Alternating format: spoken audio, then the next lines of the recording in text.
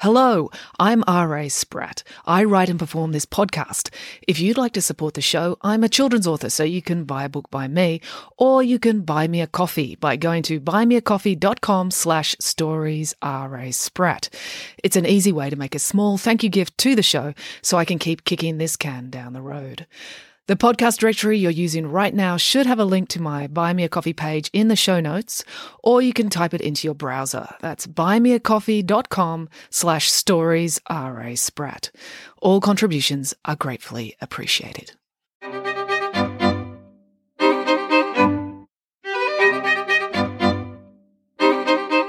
Hello and welcome to Bedtime Stories with me, R.A. Spratt. Well, it's so good to be back home in my own office, looking out at the field behind my house. It is a little bit warm here. The weather turned the last couple of days, and I got caught out doing too much sport in the heat yesterday. But I'm okay today. I've drunk lots of fluids, and I should be all right.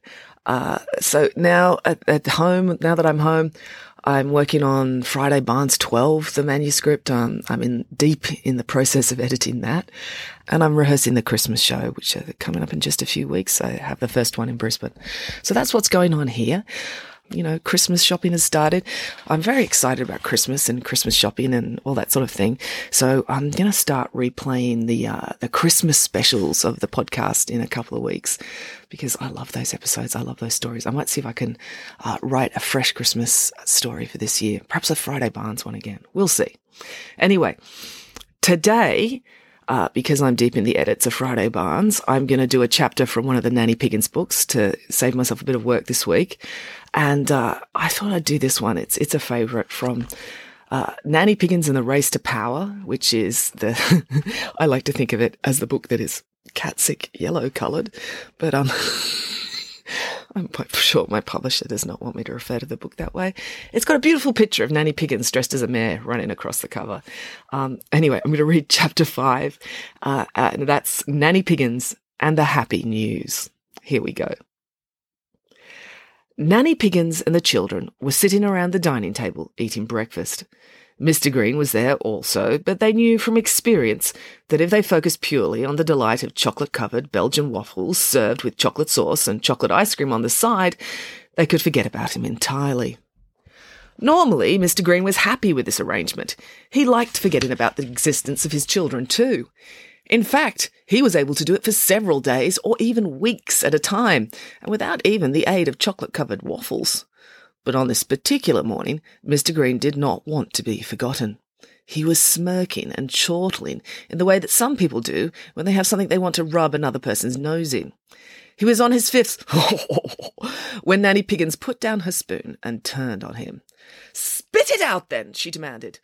Mr. Green flinched. "And when I say spit it out," continued Nanny Piggins, "I don't mean spit out that horrible high-fibre muesli you insist on eating. I mean spit out whatever it is you so obviously desperately want to say. I have spent many, many years perfecting my chocolate-covered waffle recipe. King Albert II of Belgium himself awarded me the country's highest honour, the knighthood of the Order of Leopold, for my creation.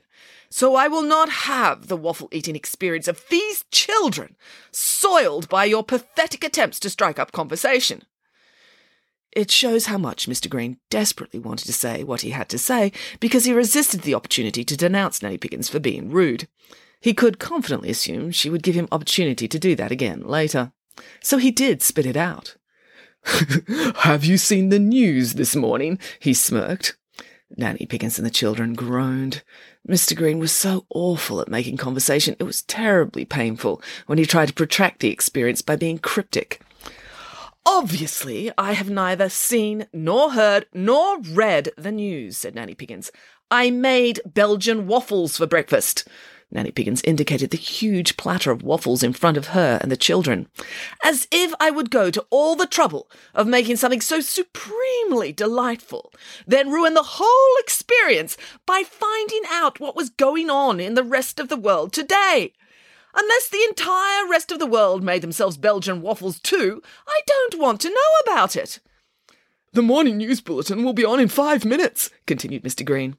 He was undeterred because he'd stopped listening to Nanny Piggins and was just waiting for her to stop speaking so that he could start again. Something many men do. You should watch. I think you'll find it very interesting. At this point, Mr. Green actually giggled. I would say he giggled like a schoolgirl, but that would not be true. If you hear a schoolgirl giggle, it's a perfectly pleasant sound, in moderation. But hearing Mr. Green giggle was so revolting, it actually made Nanny Piggins feel slightly sick, and therefore put her off finishing her chocolate-covered waffles. Naturally, she fought this instinct and ate the waffles anyway, but the joy of the whole experience had definitely been ruined. Nanny Piggins sighed. I suppose we might as well watch the news now, she said. Waffles do not taste as good when your father is talking, and he's obviously intent on gloating about something, so we'd better find out what it is so we can take appropriate retribution.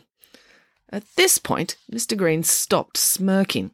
He'd been such a hurry to irritate Nanny Piggins, he had entirely forgotten to put on his shin pads, and he had learnt from bitter experience that it could be very painful to irritate Nanny Piggins without wearing this essential protective equipment.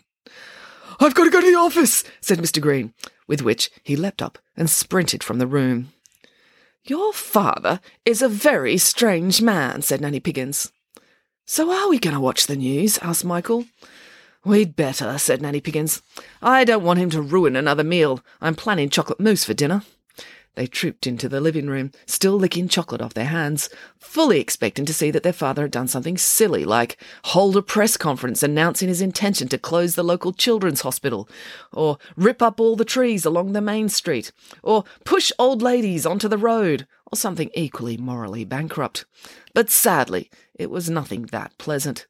For a start, they had to sit through 5 utterly miserable and bleak stories about a famine in North Korea, a war in Africa, and a celebrity who almost died after drinking too much bottled water. I don't think there's anything on the news relevant to us at all, denounced Nanny Piggins.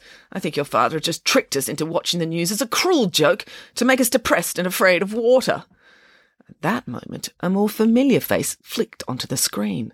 It was Mr. Green. He had evidently held a press conference earlier that morning.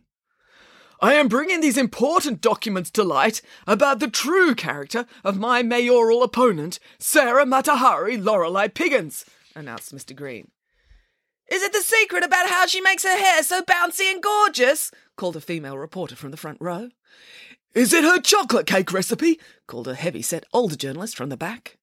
Is it the photographs of her sunbathing in a bikini? Called a young journalist who'd been hopelessly in love with Nanny Piggins ever since she had slammed into him one time while running home with an armload of butter to make croissants. No. I have documents proving that Sarah Piggins is a convicted criminal, began Mr. Green. In the greenhouse, Nanny Piggins leapt up and started yelling at the television. But I was given a full pardon because the judge was insane. Sadly, at the press conference recorded earlier, Mr. Green could not hear Nanny Piggins, so he continued. She regularly associates with known jailbird Mr. T. Ringmaster. Only when he kidnaps me, argued Nanny Piggins. And she broke into a maximum security prison, concluded Mr. Green. But only because I was hungry for Chinese food, wailed Nanny Piggins. Mr. Green looked very smug and proud of himself on the television screen. Is that all? Asked a senior journalist. What do you mean, is that all? Cried Mr. Green. She's a serial criminal, a menace to society. Her cakes are tasty, though, called out a younger journalist. The other journalists murmured their agreement. Nanny Piggins switched off the television. I've had enough of that, she declared. Would you like us to fetch your hot pink wrestling leotard so you can go and punish father? Asked Michael. No, I'm not upset with your father, said Nanny Piggins.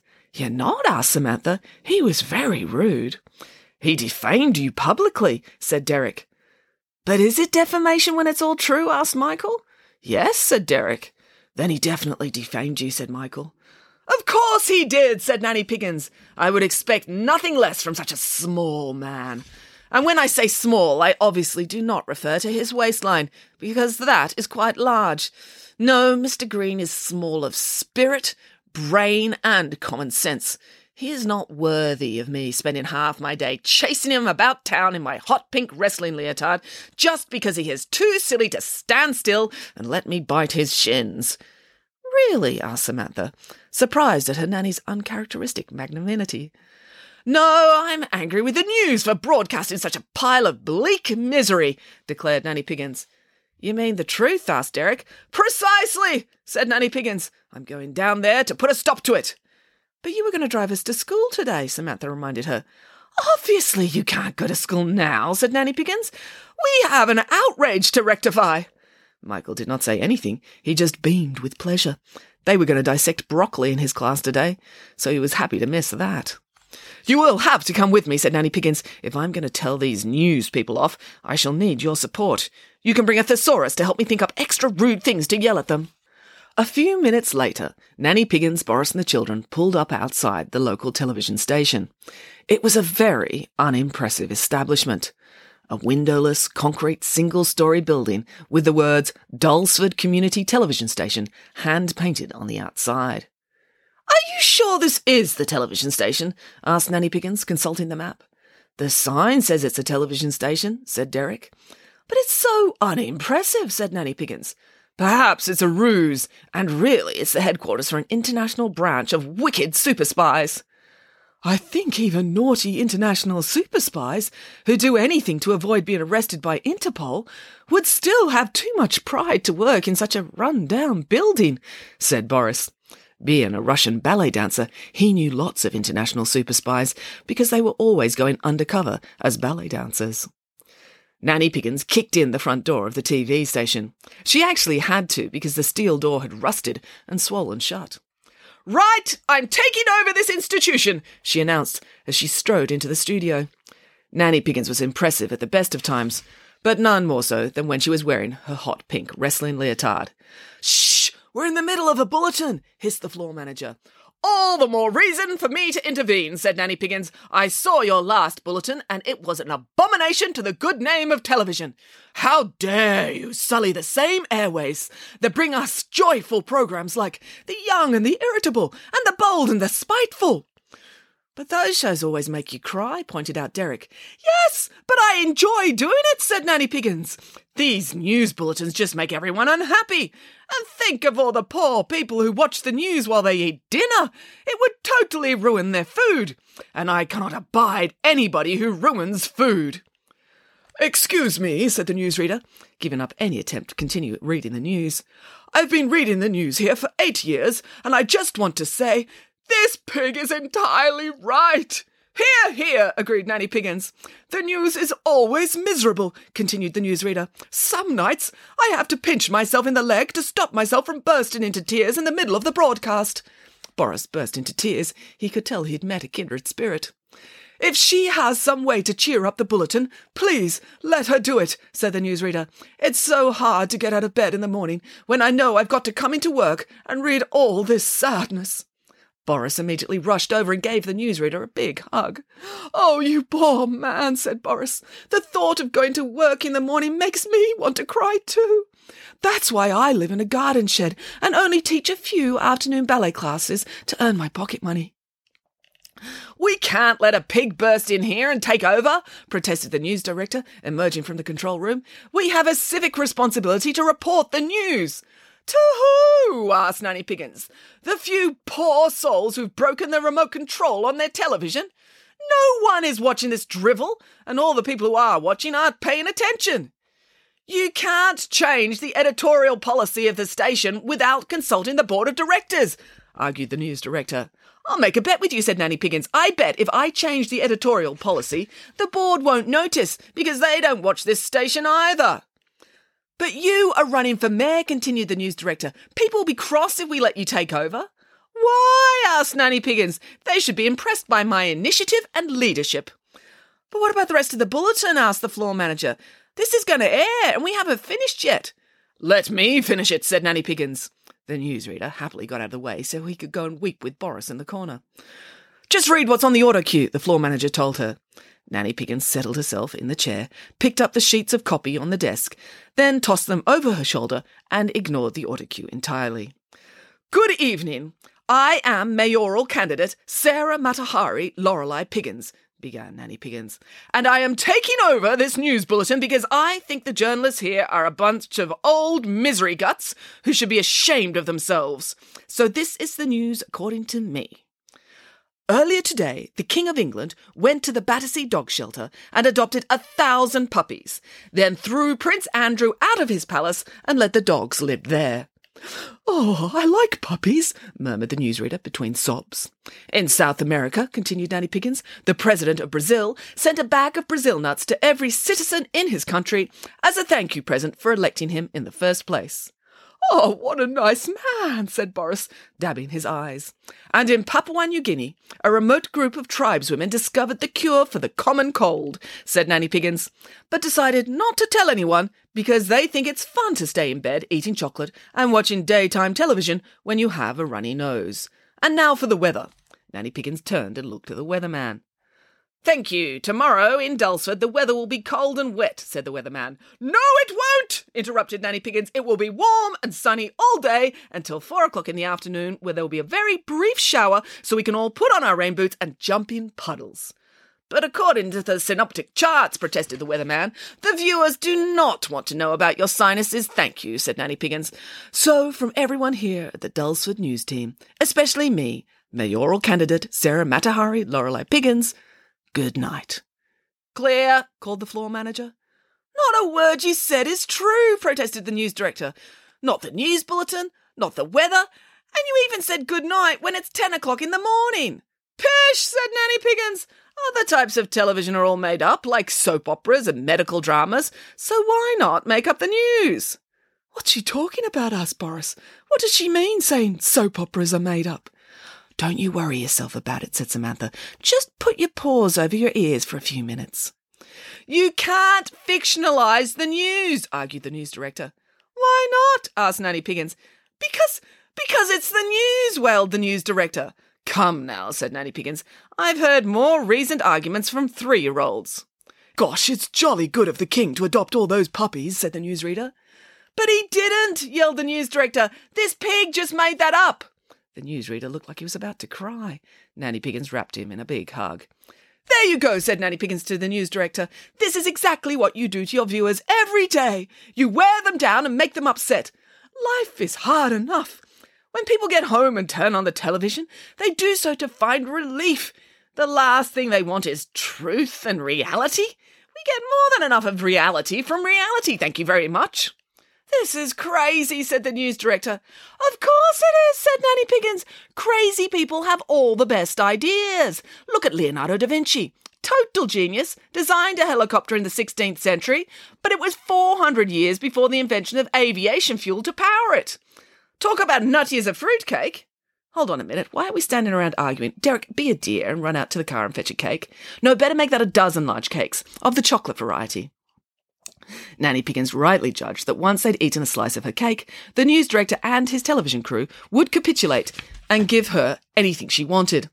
After the first mouthful, they were begging her to give up her mayoral aspirations and become a television executive.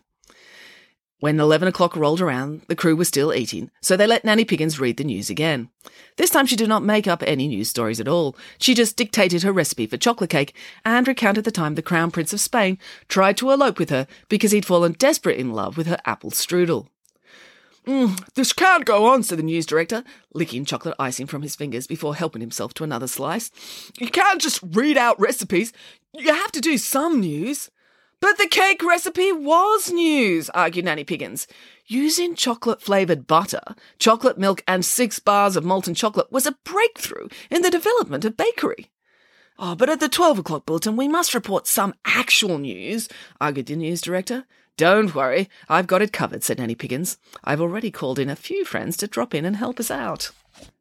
At 10 minutes to 12, the entire cast of The Young and the Irritable turned up. "Darlings," cried Nanny Piggins with delight. "It's so good to see you." Nanny Piggins had once been the head writer of The Young and the Irritable. For more information, see Chapter 8 of Nanny Piggins and the Daring Rescue. "Where's the cake?" asked the actor who played Vincent. "You told us there would be cake if we arrived before noon." "And there will be," promised Nanny Piggins. "I just need you to do a little bit of acting for me first." What followed was spectacular. because now Nanny Piggins was reading the news and crossing to live dramatisations acted out by her soap opera star friends. The actor who played Vincent played the head of the Water Quality Authority, who was responsible for 1,000 tons of ping-pong balls falling into the ocean. He gave a passionate speech, accepting all the blame, but explaining that he'd made the dreadful mistake because he was in love with the woman who checked his gas meter. Then, the woman who checked his gas meter burst into the studio.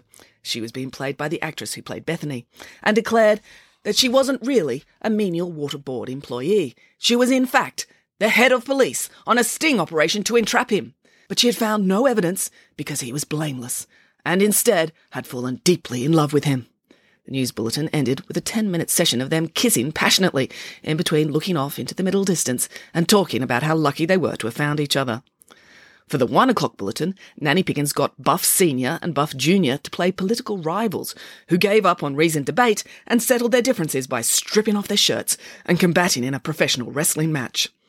And in the 2 o'clock bulletin, the actress who played Sabrina pretended to be the Prime Minister of Turkey and sang a heartbreaking ballad about how devastated she was to learn that the Prime Minister of Turkey did not get to eat roast turkey every day for lunch. Between all the cake and the heady atmosphere of drama and requited love, even the crew started to really enjoy themselves. Broadcasting the news had never been so much fun. It was such a relief to have a day with no talk of car accidents, war or politics. Everything was going swimmingly until the real boss, the chairman of the board of directors, burst into the studio. "What on earth is going on here?" demanded the chairman of the board. Said the news director. On hearing the question put so plainly, he suddenly realised it would sound foolish to say that they had let a pig take over the news and make everything up. Fortunately, Nanny Piggins came to his aid. "Do not blame your staff. If they showed any weakness of character, it is purely because of their low blood sugar levels, because of you, as their employer, failing to provide adequate donuts in the break room. Therefore, I have hijacked this newsroom in the name of happiness to prevent them from broadcasting any more misery-inducing stories about reality or what mean people are doing to each other in far distant countries." "Well, whatever you're doing," yelled the chairman, "keep it up. The ratings have gone through the roof. They've doubled with each bulletin. There were only 67 people watching at the 9 o'clock bulletin." "Oh, yeah, that'd be my mum and her friends at the nursing home," said the floor manager. "They like to watch so they can laugh at me when I come in to visit." "Now there are tens of thousands of people tuning in," continued the chairman. "With ratings like that, we'll actually be able to attract advertisers and give everyone pay rises." "These workers don't want pay rises," protested Nanny Piggins. Yes we do," protested the workers. "OK, well, yes they do," conceded Nanny Piggins. "But more importantly, they want donuts and chocolate biscuits and real coffee, or better yet, hot chocolate in the break room." "And perhaps a window," suggested the floor manager. "I ended up in hospital last year from vitamin D deficiency." And so the Dulsford Community Television Station became the first television news service to entirely fictionalise the news, although tabloid newspapers had been doing a similar thing for years, and specialised solely in happy news, with the guarantee of at least one declaration of love and wedding per bulletin. It was a huge success. News stations around the world syndicated their program or copied it outright. And in show business, there is no higher form of flattery than plagiarism and violating someone's copyright. "Will you stay and oversee the transformation of our news service?" asked the chairman. "I would love to," said Nanny Piggins, "but I'm afraid I have an even more vitally important job, looking after these children." "Plus, you are running for mayor," Michael reminded her. "Oh, yes, that too," agreed Nanny Piggins. "But I think of that more as a silly hobby than an actual job." "You'd better not mention that in any of your campaign speeches," suggested Derek. And that is the end of the story. I hope you enjoyed it. I very much enjoyed reading that. I hadn't read that for a while. Anyway, that's it from me this week. And until next time, goodbye.